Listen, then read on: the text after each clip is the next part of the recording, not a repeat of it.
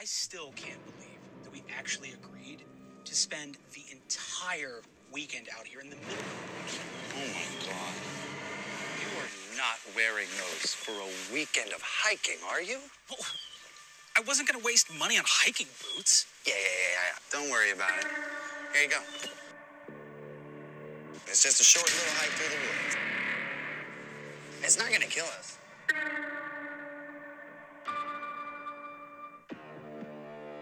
Marty, it's Haley. Her and her husband, Jeremy, came up this way to scope out a deer trail.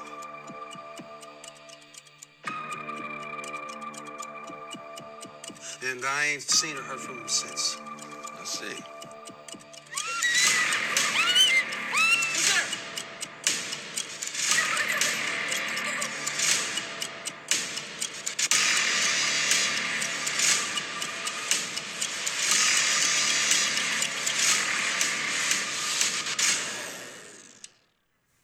You're a long way from home.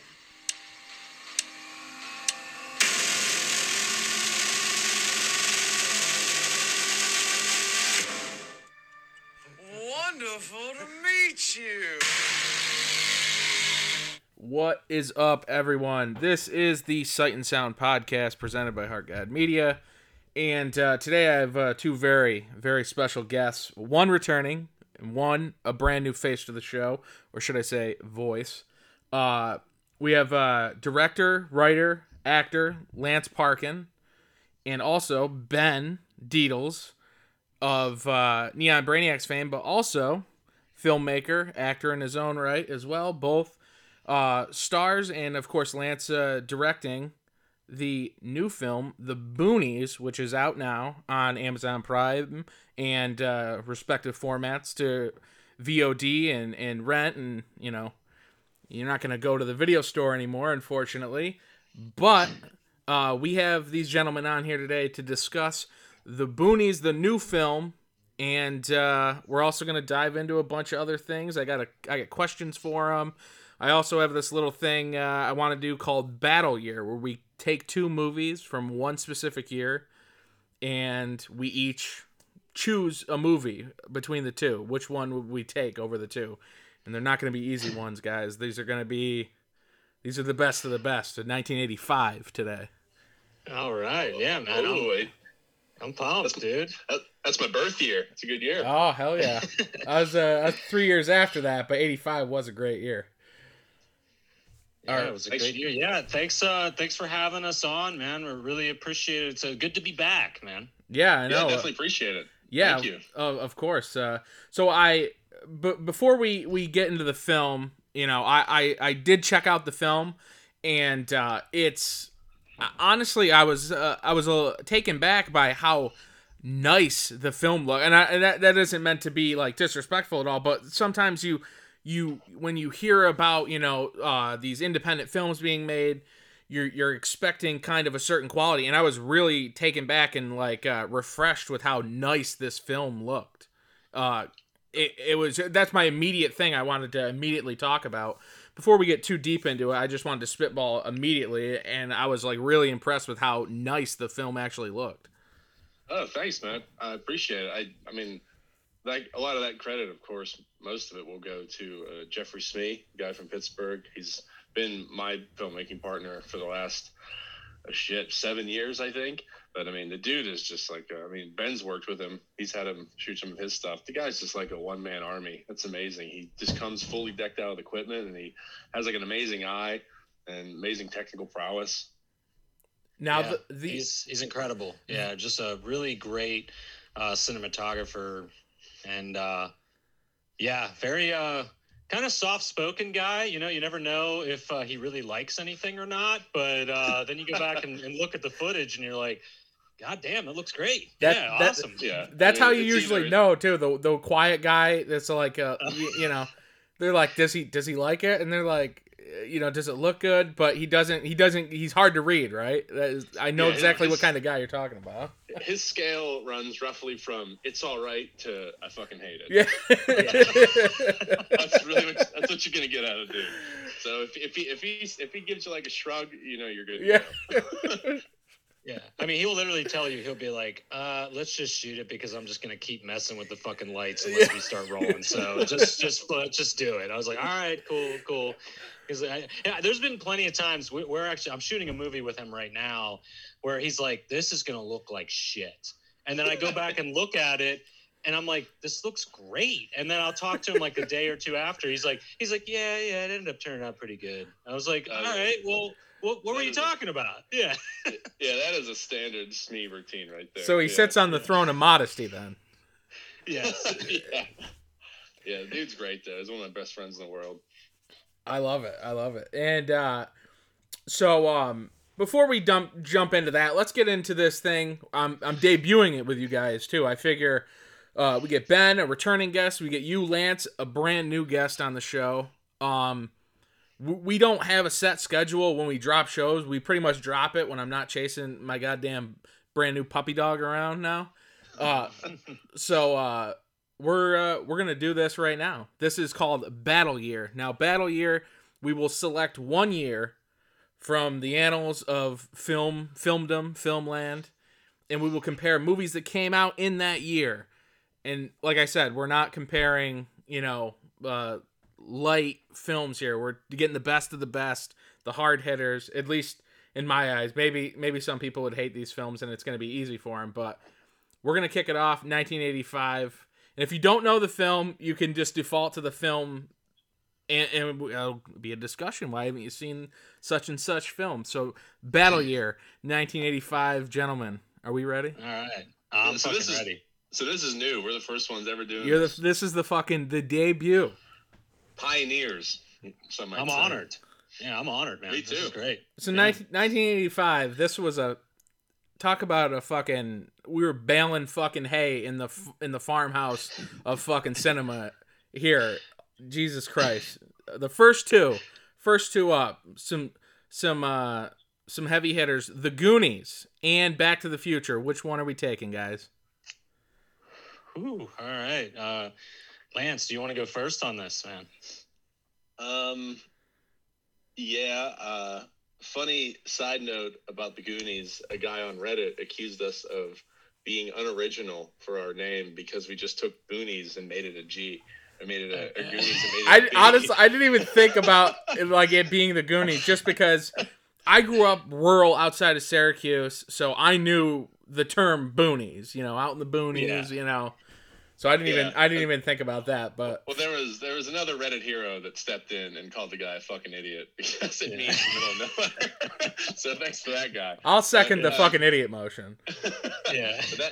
That being said, probably Back to the Future. I mean, I love the Goonies, but Back to the Future I think is an easy one for me. Yeah, I'm gonna have to side with Lance on this one. Back to the Future is honestly a near. I won't even say near perfect. It's a perfect script. I mean, there's so many setups and payoffs in that movie. It's just like a screenwriter's fucking wet dream, that movie, dude. And there's a reason why it's still on TV, probably constantly. like every other fucking weekend, because it's just there's a stone cold classic. It's fucking timeless. Well, there's still dude, there's toys, there's Funkos. It's as relevant now as it was in 85. Absolutely. Oh yeah. Now, and it's just the characters are great. I mean, I love the Goonies too. It's a lot of fun, but it's not one of those ones I go back to a lot, and I definitely go back to the Future a whole bunch. So, yeah, I gotta go Back to the Future. So I'm not doing this just to lick the other side of the ring pop, but I'm going Goonies only because now listen, Back to the Future landmark changed. Cinema changed a lot, but I know I'm in probably a rarer box when I say I'm more of a Back to the Future Part 2 guy. Okay. All right. I just favor that one a little bit more than the first one. The first one obviously is just classic. Its rewatchability is off the charts. But as is Goonies, I just love Goonies. I got a really soft spot in my heart for Goonies. It sits right next to the Back to the Future and the Back to the Future 2. So I'm going Goonies. Hey, nothing wrong with that, man. Yeah. Solid opinion, I'd say.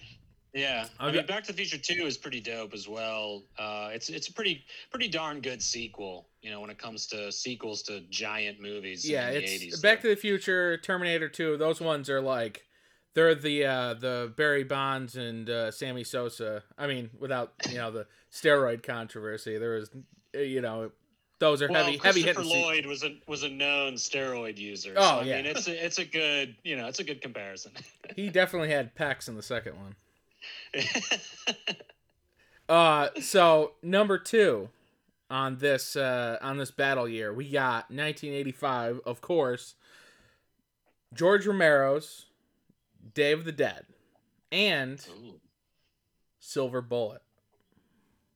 Ooh, man, that's good. I mean, I'll go out the gate here. Probably be Silver Bullet for me. Well, I'm not sure I was expecting that with a Pittsburgh boy. Yeah, and you know what? Like, Day of the Dead. I mean, I like it. It's got a great soundtrack, and I mean the effects are phenomenal. But, yeah, I have a real soft spot for Silver Bullet. And Day of the Dead's probably my least favorite Dead movie. So yeah, I'm right there with you. Yeah. So I'll go Silver Bullet. Big Gary Busey guy over here. So anything with him in it, I love it. Yeah, I'm also gonna go Silver Bullet, and solely it's because I'm a huge werewolf fan. So if you put a werewolf in something, it gets an edge already. I like it. I'm a huge advocate for the werewolf. This one's really hard for me. Lance, are you a Pittsburgh guy too? Johnstown area originally, but I've lived in Pittsburgh for 12 years. Okay. So, I mean, on the periphery, I was born of the Yinzer zone. Yeah. Okay. I still in the Yinzer zone. I needed that for I just needed that for the Day of the Dead context there, but this one's really hard for me. Again, I'm in the same boat as you, Lance. As soon as werewolves are in it, it immediately gets me half a chub. So I'm usually in. This one is fucking hard. It is really fucking hard. I'm going Silver Bullet too.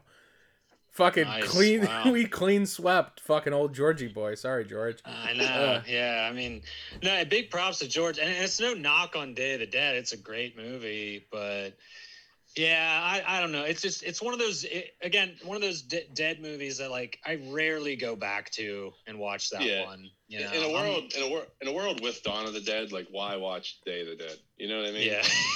See, I love Day of the Dead more than Dawn of the Dead, but then I feel it's so hard because I'm saying that I like Silver Bullet more than Dawn of the Dead, and I don't know where I sit on this. I'm kind of questioning everything that I've ever known.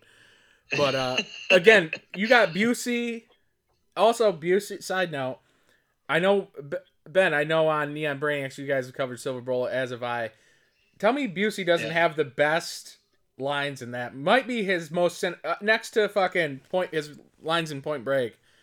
They might be some of his best lines. Like you're gonna tell the local minister you're gonna gargle. You want him to gargle with broken glass or eat a rat poison omelet. Yeah. Yeah, I mean, he's got the best lines. One of the weirdest, like, kind of obscure lines from Silver Bullet that sticks out to me is that, like, he, like, thanks his sister. He's like, oh, you guys invited me over for a pork dinner. He's just like, yeah, great pork dinner. Yeah. Like, I don't know why it cracks me up. And then, like, I was driving down the streets about a year ago. There was, like, a charity dinner, like, down in Coriopolis where I live. And it was, like, annual pork dinner. And like 3 people who listen to the show sent me pictures of that banner because they were like, hey, dude, check it out. We should invite Gary Busey to the pork dinner here in Coriopolis. Like, come on. It's also to wrap up our Silver Bullet clean sweep of Day of the Dead. One line I love, and it's just a random line, is when he's playing when he's betting baseball cards with Marty. I don't know why, but when he goes, you can't bet managers. I always say it. I always say it. You can't bet managers. Yeah, he's right. He's right, man. Get out of here, you know? So this was, I will say this. So Goonies and Back to the Future topped the top 5 of 1985. But also, did these 2 movies were in the top 10 list as well. and they are 2 action films, and they both star Stallone. We got Rambo 2, or First Blood Part 2, Rambo, and Rocky 4. Oh. Ooh, man. Which shows you the sign of the times in 1985 when both these films were in the top 10 grossing of the year, and now I feel like neither one would even touch the charts because there aren't. It's not a Marvel movie, I guess, but I mean, it just goes to show you how dominant action films, especially starring, the likes of Sly or Arnold, were in the 80s. Yeah, peak masculinity. You ain't kidding. Yeah. Oh man, this is tough, dude. Because I like both of those movies. Man, I might have to give the slight edge to First Blood Part 2, just because it is just balls to the wall action almost the entire movie. Where like true. Like Rocky 4 is fun, but it's also like, what's with the robot and shit? When like, Paulie almost fucks the robot at one point. Oh yeah, there's a robot. I was gonna say Rocky 4, and then when you threw the robot, I was like, oh yeah, what is with the fucking robot? Yeah, it's like a robot butler or something. Yeah. Like, what was that? There should have been a Short Circuit Rocky crossover. Yeah, Johnny number 5 in there, dude. It would have been, Yeah, I gotta go First Blood Part 2 because it's so violent and so over the top, and like, honestly, I mean, probably the first Rambo is my favorite of the series, but Part 2 is just so bonkers and so of that era and of the time. So I'll go First Blood Part 2, man. Just a slight edge. So there you go. What about you, Lance? Yeah. I was originally going to say Rocky Part 4 just because it set the stage for the Creed movies, which I really like. Because, Apollo Creed dies and everything, so the kid doesn't get to know his dad. But when you threw the butler at me, I think I think I had to pivot, and I think I'm going to go Rocky 2 or Rambo 2, just First Blood 2, just for being all of its 80s action insanity. See, I'll go Rocky 4 for 2 reasons. One, it ignited the love fire of Sly and Bridget Nielsen, and that also gave us her in Cobra with him a year later. Mm-hmm. That's true. Yeah. And that's true. And it's got James Brown in it. Oh yeah, it does. Holy shit. Okay. Yeah. Man, you're making me rethink this now. Now I'm like, man, can I look past the robot butler because James Brown is in this shit? Yeah, I don't know. It definitely has one of my favorite movie lines with Dolph Lundgren's "I must break you" line, like everybody knows from that movie, because it's pretty iconic. Oh yeah, it's stamped in cultural history for that time period, 100%. Yeah, he was like a fucking chemist or some shit, right? Yeah, he's like a genius. Yeah, he's like genius level intellect. Yeah, like, and just we're like, yeah, let's put him in this boxing sequel. Okay, I mean, he's perfect for it, but it's just, I don't know. Now I'm really kind of rethinking this, but I don't know. Again, this battle year will always be hard. It's not going to be, you're not getting like, I don't know, Porky's 2 and something else. Yeah. I guess I'm approaching it, I guess, in the perspective of if I had to sit down and watch it right now, which one would I pick? And I think I would go like First Blood Part 2. Like if like right now, if I had to watch one of them, which one would I go for? That's sort of how I'm approaching it. Okay. Yeah, that's a good way to look at it for sure. So our last one of battle year. We're going to the horror film realm once again. We're going Reanimator or Demons. Ooh. I'm going Reanimator, man, because the humor in that movie mixed with just the craziness of the plot, and I love the character of the Reanimator in that. What's his name? Jeffrey Combs, who plays that character. Mhm. I love that character. It's such a weird fucking movie. There's so much nakedness in that too. So it's like, I got to give it to that, man. Reanimator. Yeah, it's easy Reanimator for me. I love Jeffrey Combs. I love the movie. I love all the crazy colors, the crazy visuals. I'm a fan of Lovecraft stories, so even the source material is something I'm into. So yeah, it's easy for me, Reanimator. See, I like Demons because I like some Italian horror, and it's definitely up there, when it comes to some of the Italian horror. Now I'm gonna have to go. It pains me somewhat, but I'm gonna go Demons. Just the soundtrack alone has got me swinging that way. Yeah, I could see that. Saxon, come on, it's got a great soundtrack. Yeah, and Reanimator is one of my favorite horror movies, so that makes it pretty easy.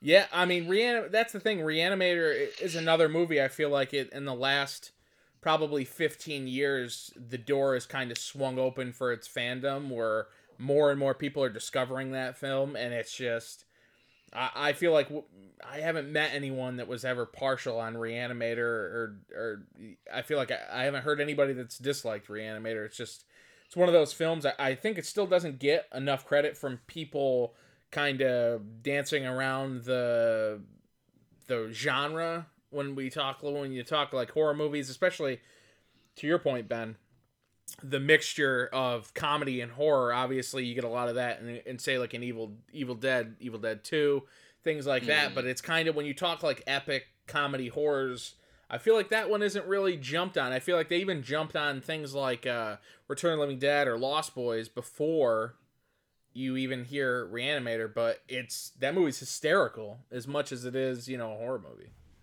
Yeah. Yeah, I laugh a lot watching that one. It's great. Plus, Barbara Crampton's in that too. So, I mean, come on, what can I say? 100%. So that will wrap up Battle Year. That was good, and it was pretty. It was easy, but at the same time, got us thinking. Especially when we got to First Blood Part 2 and Rocky 4. Two Slice. Yeah. Who would have thought the two Slice sequels were the ones that actually? You know what? I got one more. We're gonna do a bonus one. All right. It's a hell of a year. Seriously, Return of the Living Dead and Fright Night. Yeah, when you said horror, before you actually said the choices for the last time you said horror, I thought Fright Night was going to be one of them. Yeah, I had it written down, but I was just like, I got like a bunch for 1985, and I was just like, do I want to save this for another one? And I said, fuck it. So what are you guys taking? This is a tough one because I like both these movies a lot. And again, these are all tough. These are tough choices, man. This is like photo finish type, decisions I'm making here, but I'm going to go Fright Night because again, the mix of humor and comedy. And I love the story, man. I love the story. The vampire moves in next door and nobody believes the kid. And it's got some great iconic characters, fucking Jerry Dandridge, played by, Chris Sarandon, and William Ragsdale in that is Charlie. Fuck, dude. I love that one. I think it's great. Yeah. I'm with Ben. I second on Fright Night, and I mean, I like the Cassandra complex kind of story where no one believes him, but really it comes down to the fact that I'm just not the biggest fan of the Return of the Living Dead franchise, unfortunately. So so I just by default sort of will go with Fright Night. Yeah, this one's really got me probably the most torn out of any of them. Return of the Living Dead for me is just, and Fright Night as well. Like, I grew up watching these films. Like, it's fucking so hard. But I would probably, I feel like I'm cheating by saying this. I'm cheating on Return of the Living Dead by saying Fright Night, but I'm a sucker for a vampire film, as I am with, and don't get me wrong, I don't dislike zombie movies at all. I actually adore them, especially obviously all of Romero's work, the Reanimators of the world, Return of the Living Dead. I have a fucking sign poster behind me. I got fucking George sign shit in front of me. But there's something about Fright Night where I just love classic monsters. And not that zombies aren't classic monsters at this point, but like the classic werewolf, vampire, I'm a sucker for that, and monsters aren't existent as much as they should be in horror film. So I'm going for I'm Fright right Night. with you. Yeah, I'm right with you there. I love the classic monsters. And we just don't see enough of them. So that is Battle Year. I hope everyone has enjoyed that because I had a lot of fun with that. And how about that? We debuted it with Lance and Ben, and this is some heavy hitters, man. Yeah, you're gonna get some letters. You're gonna get some letters over this, man. Yeah. I actually, that was great. Yeah, that was it was, like I said, first time trying it out. I'm a big fan of it right now because I like hearing differing opinions. I like hearing when people are like not, aren't as much of a fan as something that's super beloved, or just favor something in comparison to it, or Gary Busey, everyone loves Gary Busey, so. Oh yeah. Utah, give me 2. Utah, give me 2. All right. But let's get into the Boonies. Now, this film has come out. This was filmed in 2019, correct? Yeah, 2019. From about, I think it was, man, it's so hard to remember, pre-COVID life. I think it was like April or May, maybe May to November of 2019. And that sounds about right. I feel like July is when I started coming around. I don't know if you guys shot anything before that, but no, you were there for the very first day. So whatever you remember, that's right. The start of it. It's okay. Because writing it and stuff too was it's all such a blur. But we pitched the idea in February, and then didn't finish sound design until May of 2020. So I mean, it was like a year and a half effort. Yeah. Now, Lance, you wrote it with another gentleman who is an actor in the film, correct? Yeah, I came up. I have the story. I came up with the story, and then, as always, I write the scripts with Matt Schultz, who the guy I've known for like 20 something years. I'm friends with like this whole family. We're both from the same area, and we did the show. It's a show on Amazon called Theo and the Professor that we kickstarted, and Smee shot that too. And we put that together in the past. And I wrote it with Matt, and Matt is the star of it. I wore a lot of hats in this movie. I helped produce. I co-wrote, co-edited, directed, and did all the post sound. But Matt plays Aaron, the lead male character, and yeah, he wrote it. And if you see what happens in the movie, you'll be shocked that he wrote that and wanted to do it. But so something I didn't see, and I had a question on too. So I noticed that because I didn't see any license plates in it. I didn't know if there was a legality for like having to get. Do you need like a state's approval to show like state license plates in a film? And I waited to the end to see if there was like filming locations or anything like that, and I watched the credits. So I'm just a credits whore too. I like watching credits, and I didn't see any. And this was obviously filmed in Pennsylvania, correct?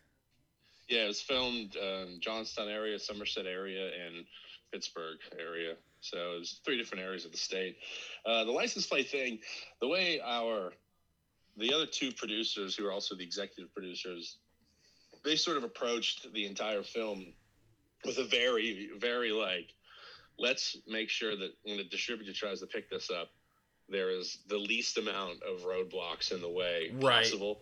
So they knew more than me, so I can't speak to if they were compensated or not. But I think with license plates, for instance, you have to pay, if I understand it correctly, you have to get if you want to put it in a state, you have to like register there's like a way to register like a fake plate for entertainment or something, and they just didn't want to do it. Wow.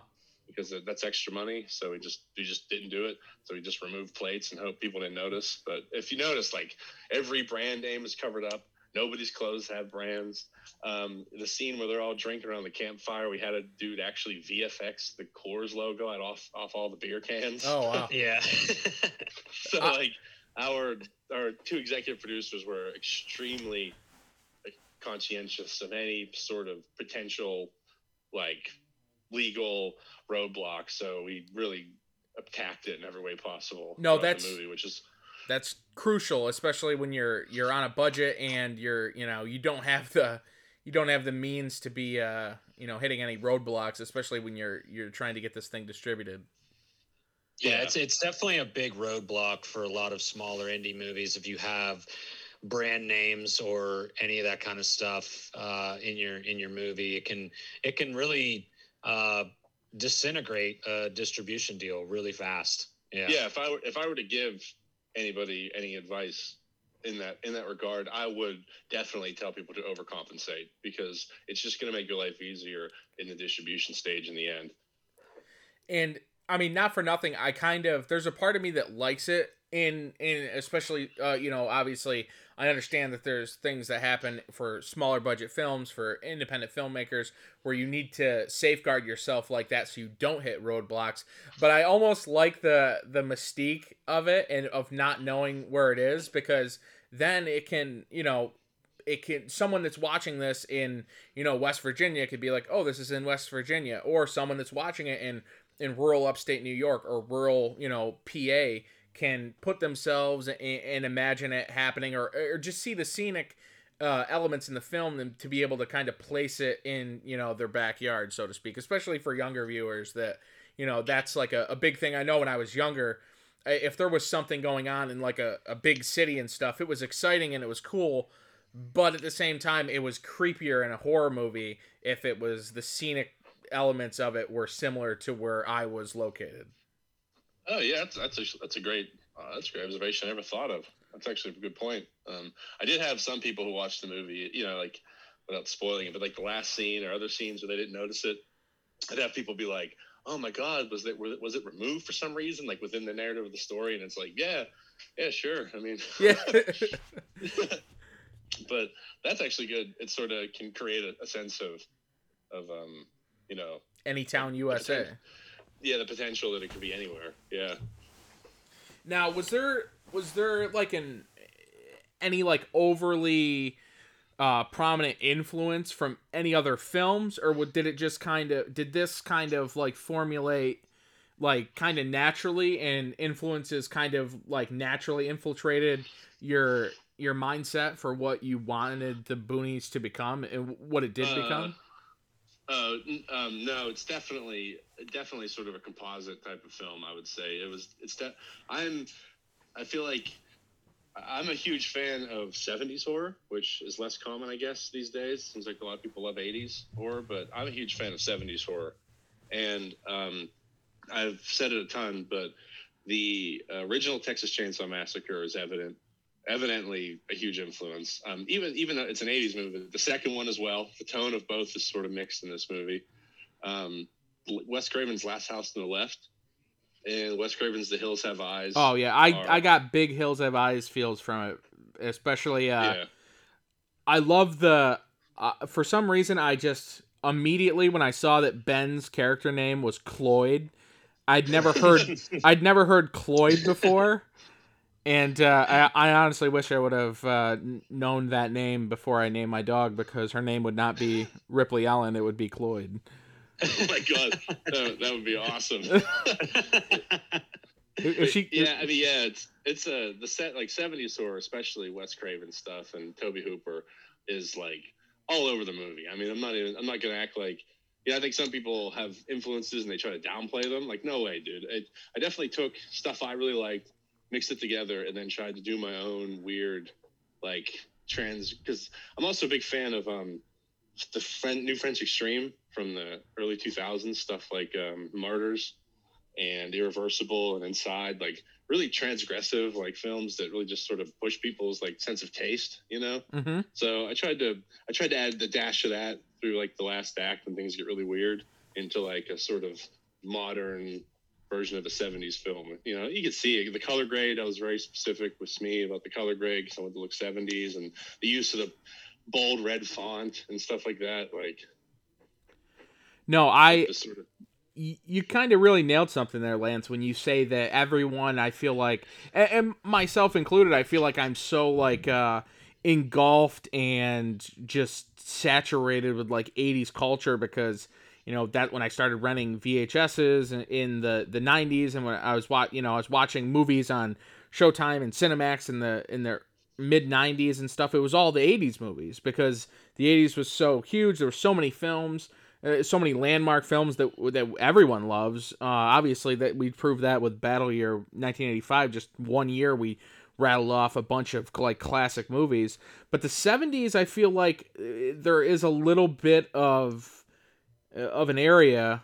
And Ben, you can speak to this too because you and Greg obviously run Neon Brainiacs in all 80s horror exploitation podcast.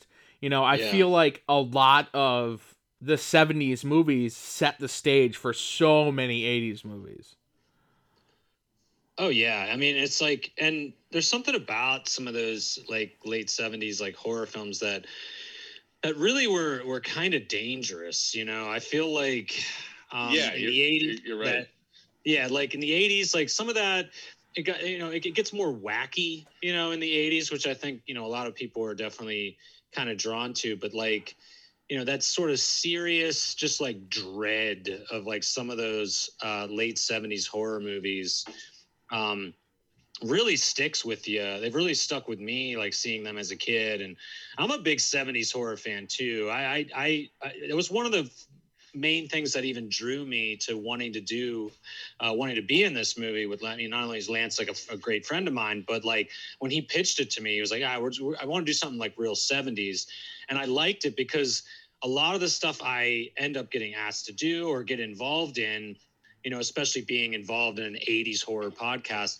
And I feel like everyone's doing the 80s right now. And it's like, yeah, there's a lot of really neat stuff being made. And I'm not going to knock anybody for doing anything like that, but it was really refreshing to have a filmmaker be like, hey, I really want to do like something that's kind of like 70s influence. I was like, whoa, okay. Like, yeah, everyone's fucking sucking the 80s dick over here. Like, it was like nice to,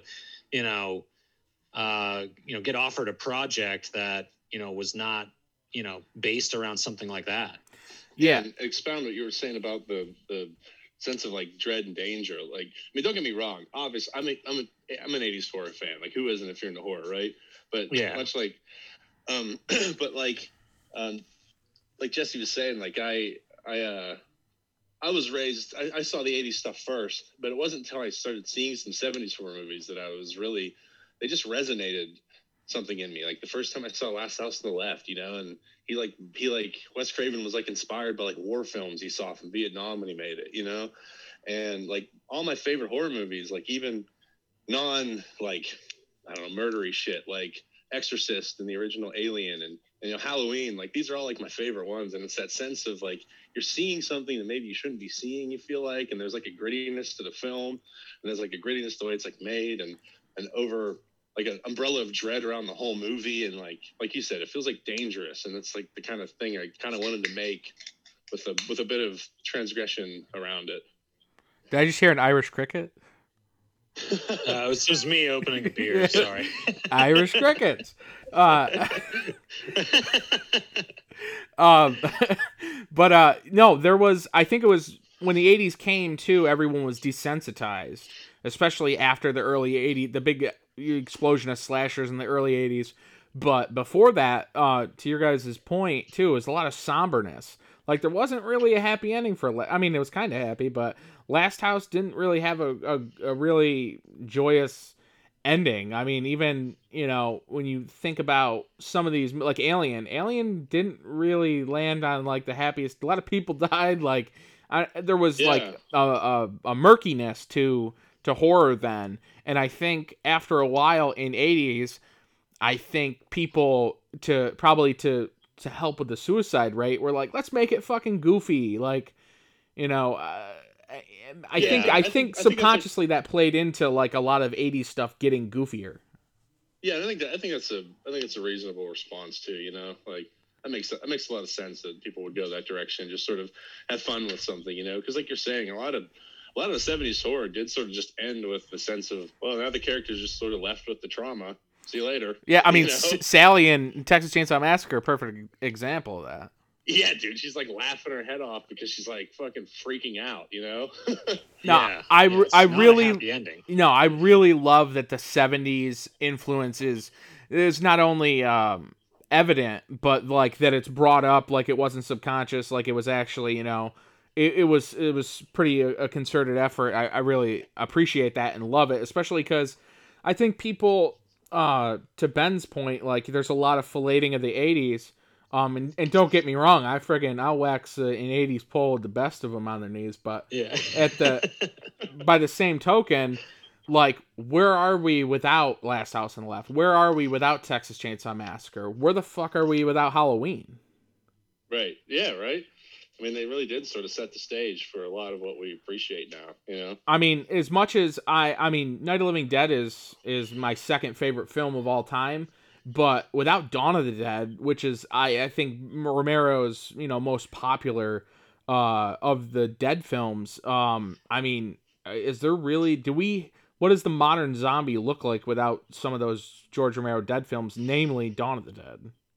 Yeah. Right.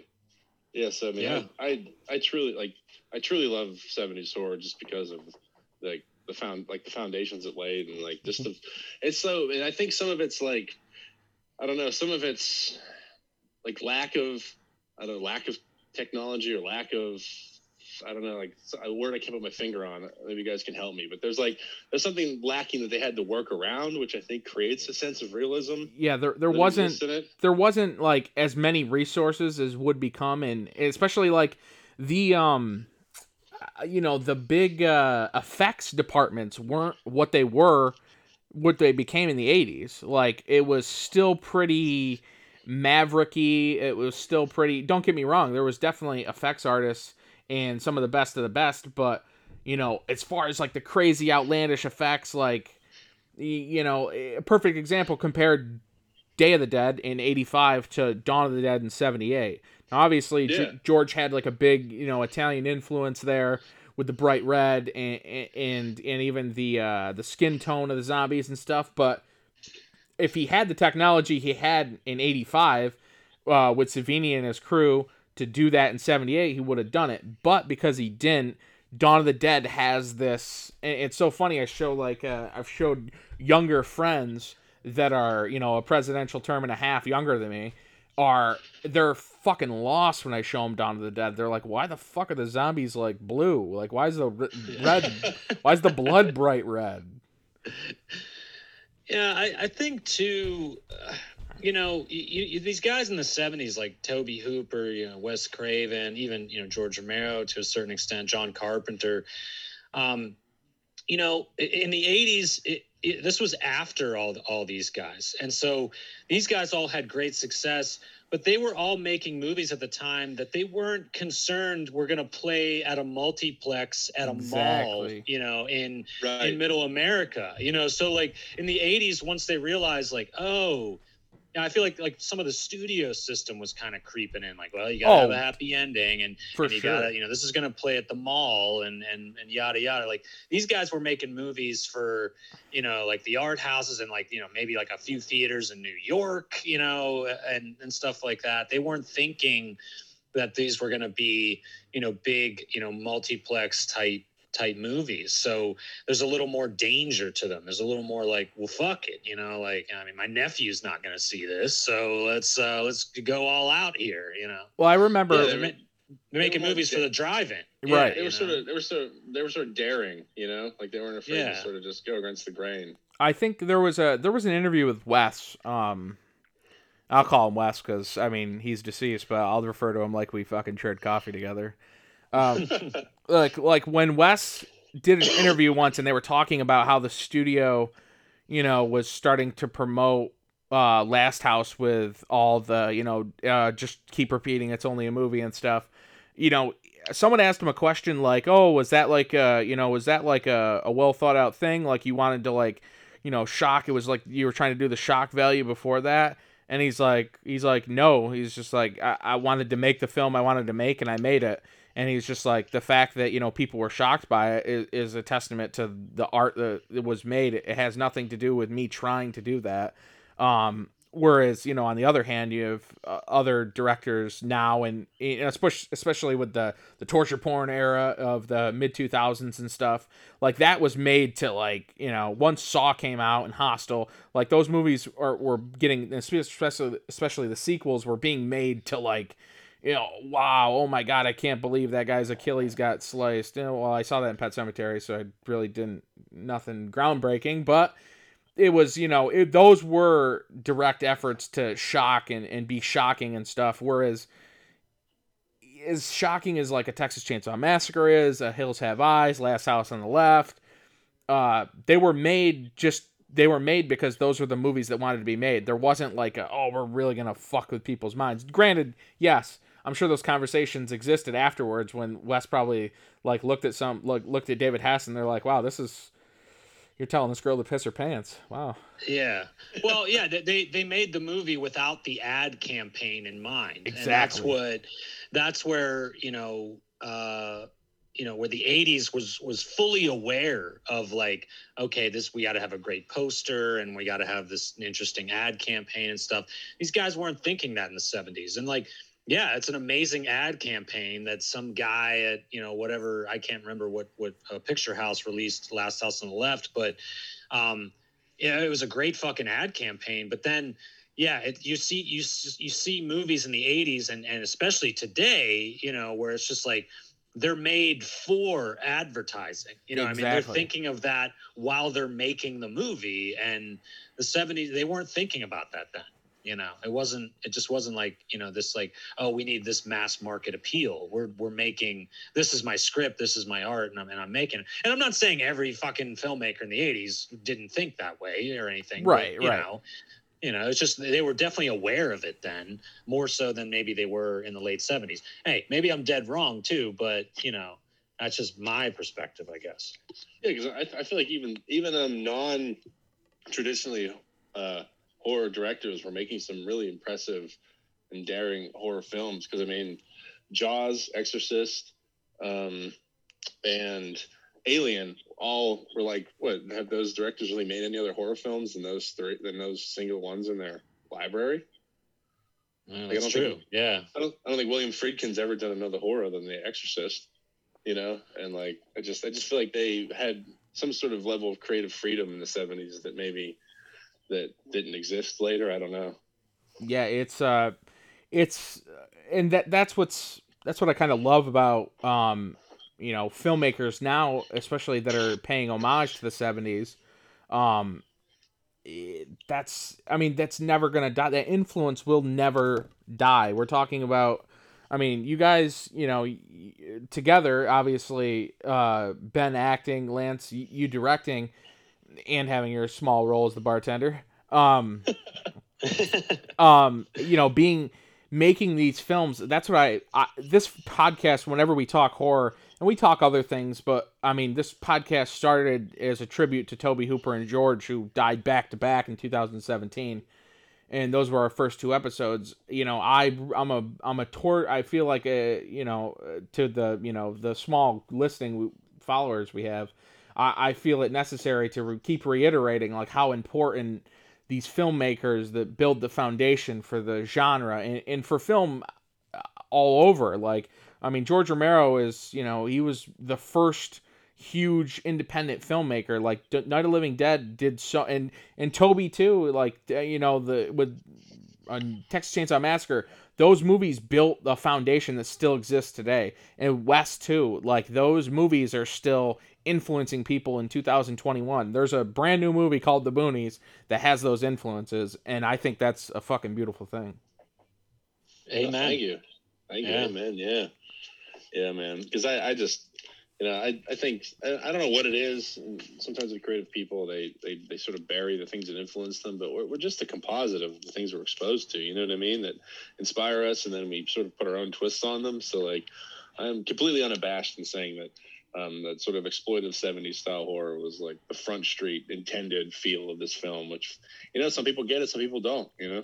Now, to dive into some of the scenes without giving too much away to any listeners, because if you're listening to this and you haven't watched the Boonies, go on Amazon Prime, wherever it's where is it available for anybody to purchase? I mean, we got a pretty wide net of distribution because Lionsgate did our distribution. So if there's a preferred platform you have for renting or buying, it's most likely on there. That's awesome. Yeah, it's on Amazon, it's on Google Play, it's on Xbox, Microsoft, it's on all of them. I mean, most cable places, I think in Pittsburgh, they confirmed it's on Comcast and Verizon here in Pittsburgh. That's awesome. Yeah. Oh yeah. Yeah, it's just about anywhere you can rent a movie digitally right now. So that is awesome. Now I'm gonna hit you with a hard hitting question, both of you. Is the impending doom of male rape funny as opposed to the opposite? Like, I don't know why when Cloyd is fixing up, I don't know why I just started chuckling, and I don't know why. If it's just maybe it's because Ben, your character's name was Cloyd, and I was just like, wow, Cloyd has like makeup on, like this is funny. I don't know. I mean, I don't like to ever come off as too pretentious of a filmmaker with my messages. I think I'm a pretty down to earth guy, but I think the best response I could have is that honestly, my intention is to basically ask you that question.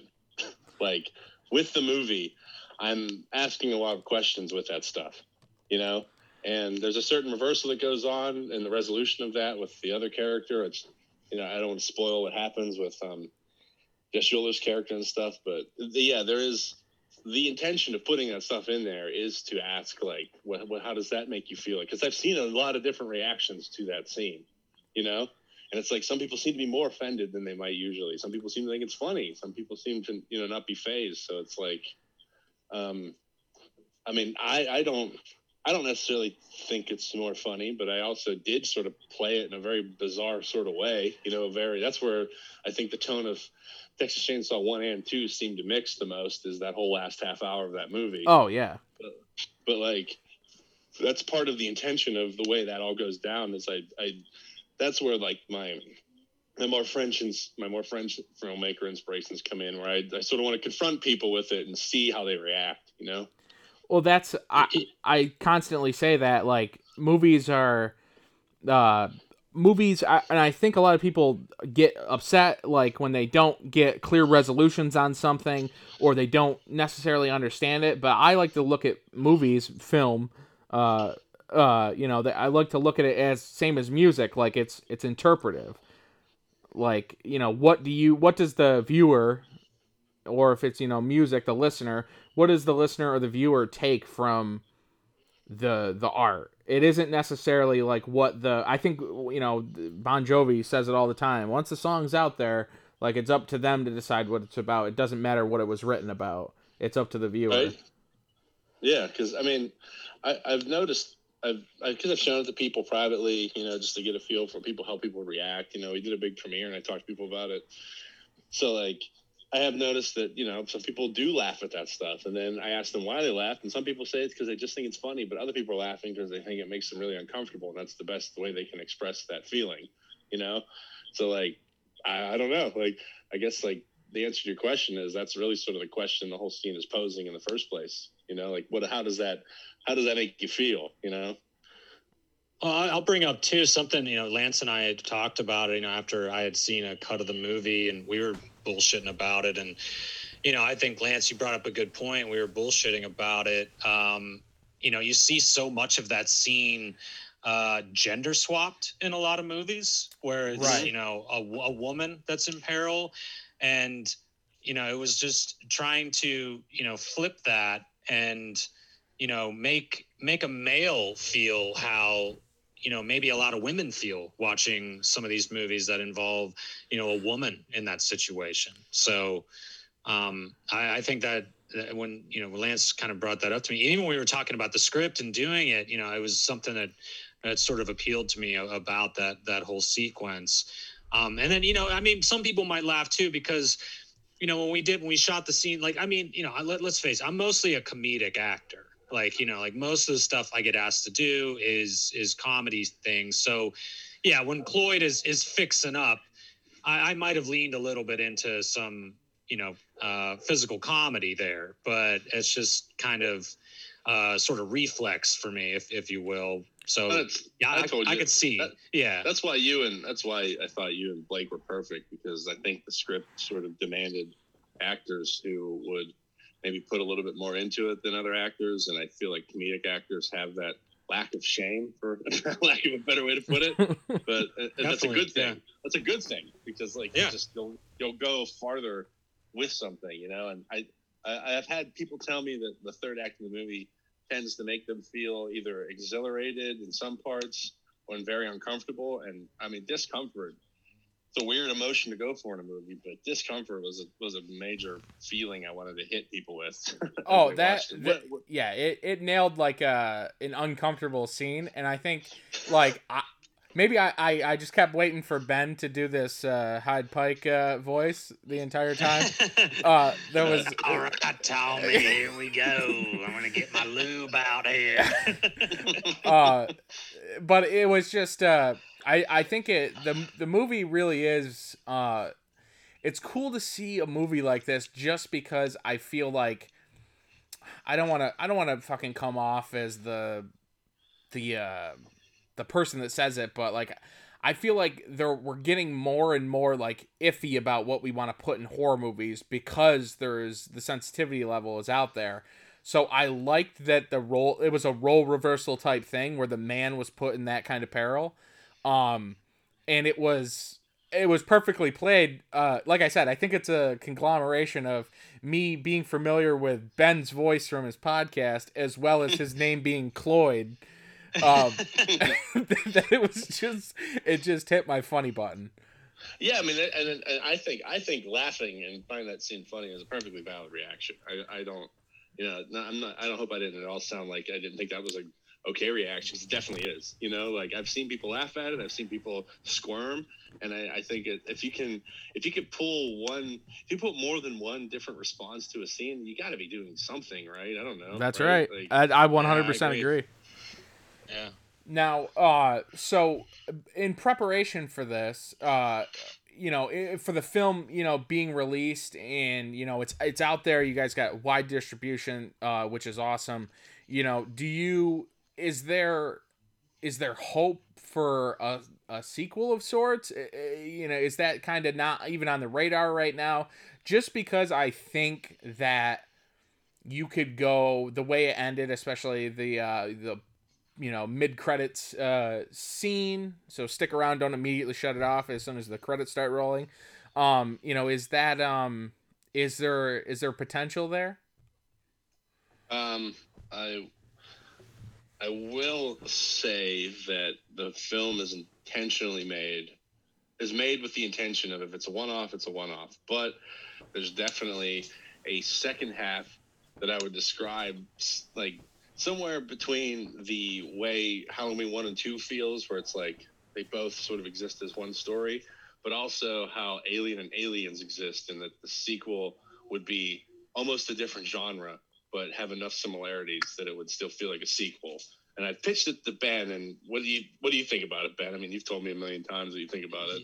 Yeah, he's pitched the sequel idea. I think even when we were shooting the movie, and the sequel idea honestly like gave me chills. I loved it, and I fucking people go out and rent it, and it makes a little coin, and not to spoil anything, but yeah, I'd love to do another one. Yeah. So to answer your question, if there isn't a sequel, I think the movie can stand on its own 2 feet, but there is a sequel idea for sure that I think would be a much scarier movie. It would lean much more into scary, like being more frightening, and it has a lot of themes of revisiting trauma. Yeah, it's a really interesting premise for the sequel. Yeah, without diving too much into it, it really was like, I was like, oh man, like I think I was like, I kind of wish we were doing that now. I was like, what's going on here?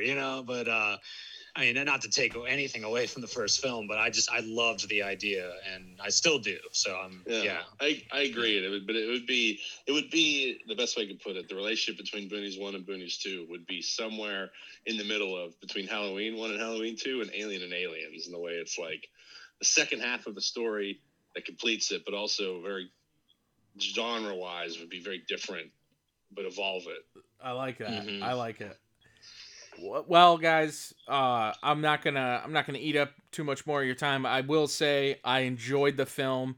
I had fun with it, and that's what I think. Especially, as we're coming out of the into the birthing canal post pandemic. I think that's what a lot of people need now is entertainment. Be it if you're a little scared, be it if you're amused. It's what I want from films, and this film provided it. I love that there's, filmmakers that are out there that I feel like there's, we're in the same vicinity as far as I'm like just talking obviously with you, Lance, like talked with Ben before, obviously, and we obviously have fun talking, but I feel like I really respect and I really love that the influence is on the sleeve and it's not like brushed under, and it isn't like I just love horror films, new ones that are coming out, because I think people forget with all the 70s movies and all the 80s movies and 90s and 2000s horror movies that there's brand new movies and films coming out right now. So instead of watching a movie for the 7th or 8th time or the 9th time, go check out a brand new film. I love discovering new films. It's awesome having you both on here. Ben, you back. Lance, you for the first time, and I can't recommend this movie enough because I had a blast watching it. And thanks a lot, dude. I'd gladly come back on again. And honestly, props to you, because I feel like this conversation about the movie, I feel like of any I've had so far, I feel like has gotten to the heart of the movie the most. And I feel like we, as a group, three of us, explored the sort of beating heart in this movie better than any conversation I think I've had so far. Well, I'm just, like I said, man, I'm just a fan, as we all are. We're fans of this shit, and I love having these conversations. So having you guys both on here to talk this film, to be able to, for you guys to have this kind of distribution on this film is fucking awesome. The fact that it can be in every home in a second, and it is, if you go and make the rental purchase. I mean, that's awesome, especially, and I think people forget the amount of labor and the amount of love that goes into filmmaking. And I don't take it for granted. I appreciate that the film was made. I had fun watching it. And now, where Heart God Media presents the Sight and Sound podcast, but something we're big on here is physically owning our media. So, is there going to be a physical release of the Boonies? Yeah, it will be. There will be a physical release. The exact date is pending, but it's not going to be more than a few weeks. Can we get a Cloyd t-shirt bundle pack with the Blu-ray? I mean, I could probably make that happen for you. I'm 100% in on a Cloyd t-shirt XL. I'll buy it. Oh man, I'm into it. I've told Ben this 100 times. I think if this movie could get enough eyes, I feel like Cloyd is that kind of character that could 100%. It's just such a bizarre character, The name sells it all. Yeah, right. The Boonies too. Cloyd's Revenge. Yeah, just people love Mama and Jefferson. I personally love Jefferson, but I mean, there's something about Cloyd that is clearly like our I don't know, chop top or whatever. Yeah, it's high props, man, or high praise, I should say. I really had a lot of fun with the role. It was definitely different for me, and I'll be honest, I was unsure if I was gonna be able to pull it off, but I watched the cut with Lance, a couple weeks back, and I was like, damn it, I think I did it, and I didn't ruin this guy's movie. So, but hell yeah, let's make a shirt. Yeah, let's make a shirt. I'm into it, man. Yeah. fuck no, dude. Yeah, just if your listeners check it out, it's just like, be aware that this movie's meant to feel. It's meant to feel like it has that sort of slow burn of a 70s movie, and it has that sort of like intentional low budget 70s film was made for freaking $70,000, you know. And you know, it's tough when you have a distribution net like we have. I think strangers might watch this and compare us on the level of movies that have a budget 5-10 times more than it, you know. Right. But it doesn't. And I think we handled that budget really well, in my opinion. I think you did as well. And like I said, whatever I can do to help you guys promote this, I'm going to do. Obviously, I hope that people, if they hear this episode, they go out and they make the rental purchase for this and the physical copy when that happens. But I can't thank you guys both enough for lending me some time and coming on here and speaking about the boonies. But before you leave, Lance, you are a part of Ben's movie, the Bergeron Brothers, Wedding Videographers. That's right. Mm-hmm. And Ben, you sent me that we talked about back when we did our Action Movie Month you were on, and we talked about the lost art of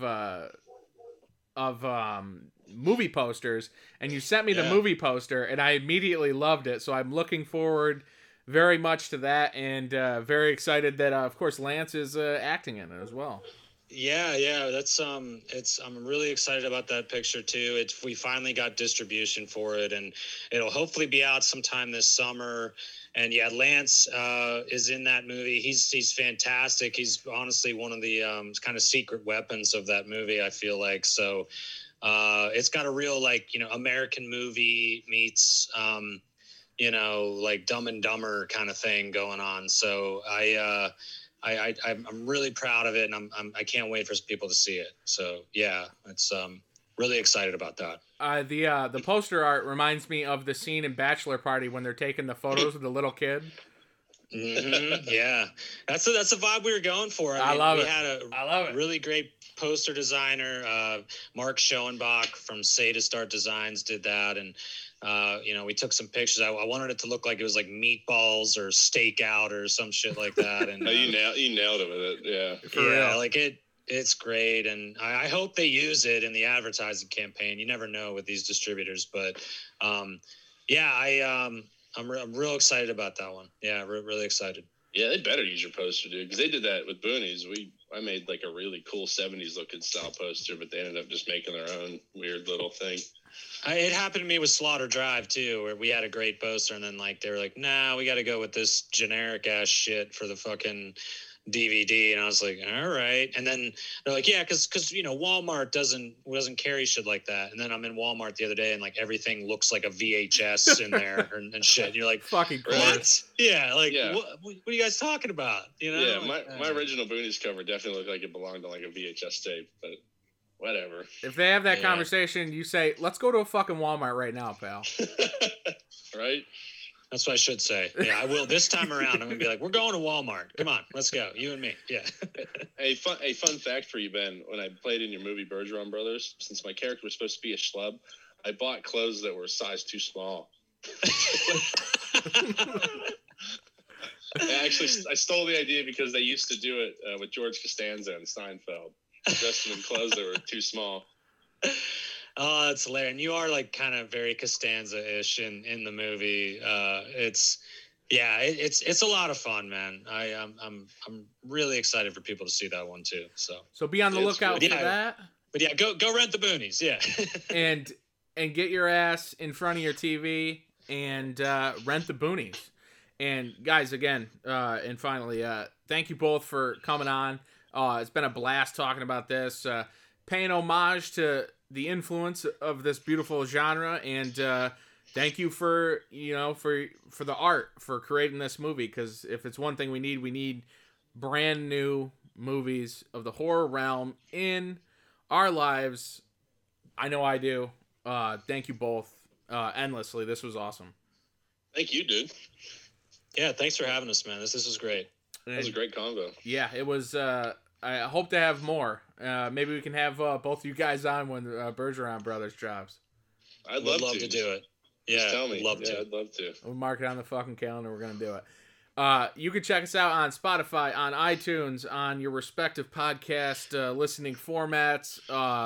Rate, review. You don't have to do that because it doesn't really matter. I don't give a fuck. But complete DIY podcast here.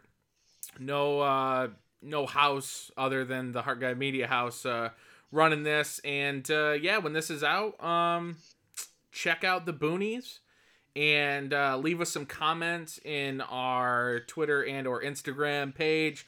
Let us know what you think. Reach out to Lance. Reach out to Ben Cloyd Deedles, and let these guys know what you think of the film. And thanks again, guys. I appreciate it. Thank you. Thanks again for having us, man. This is great.